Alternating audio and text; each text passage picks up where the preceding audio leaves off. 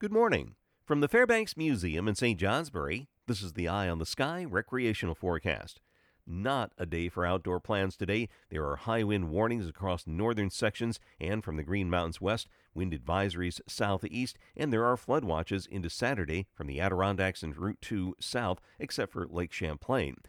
Winds may gust up to 75 miles per hour today, and that's in the valley locations. Winds may gust up to 100 miles per hour over the tops of the mountains.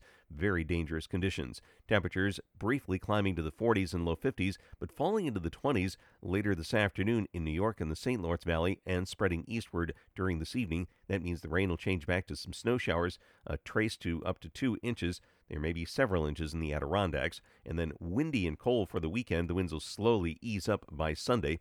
Temperatures single numbers and teens at night, teens and low 20s during the day.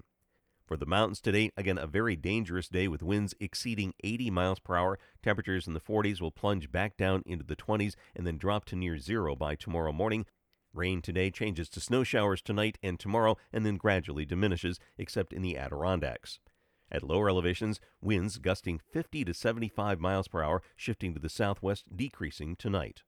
I'm meteorologist Mark Breen with an eye on the sky.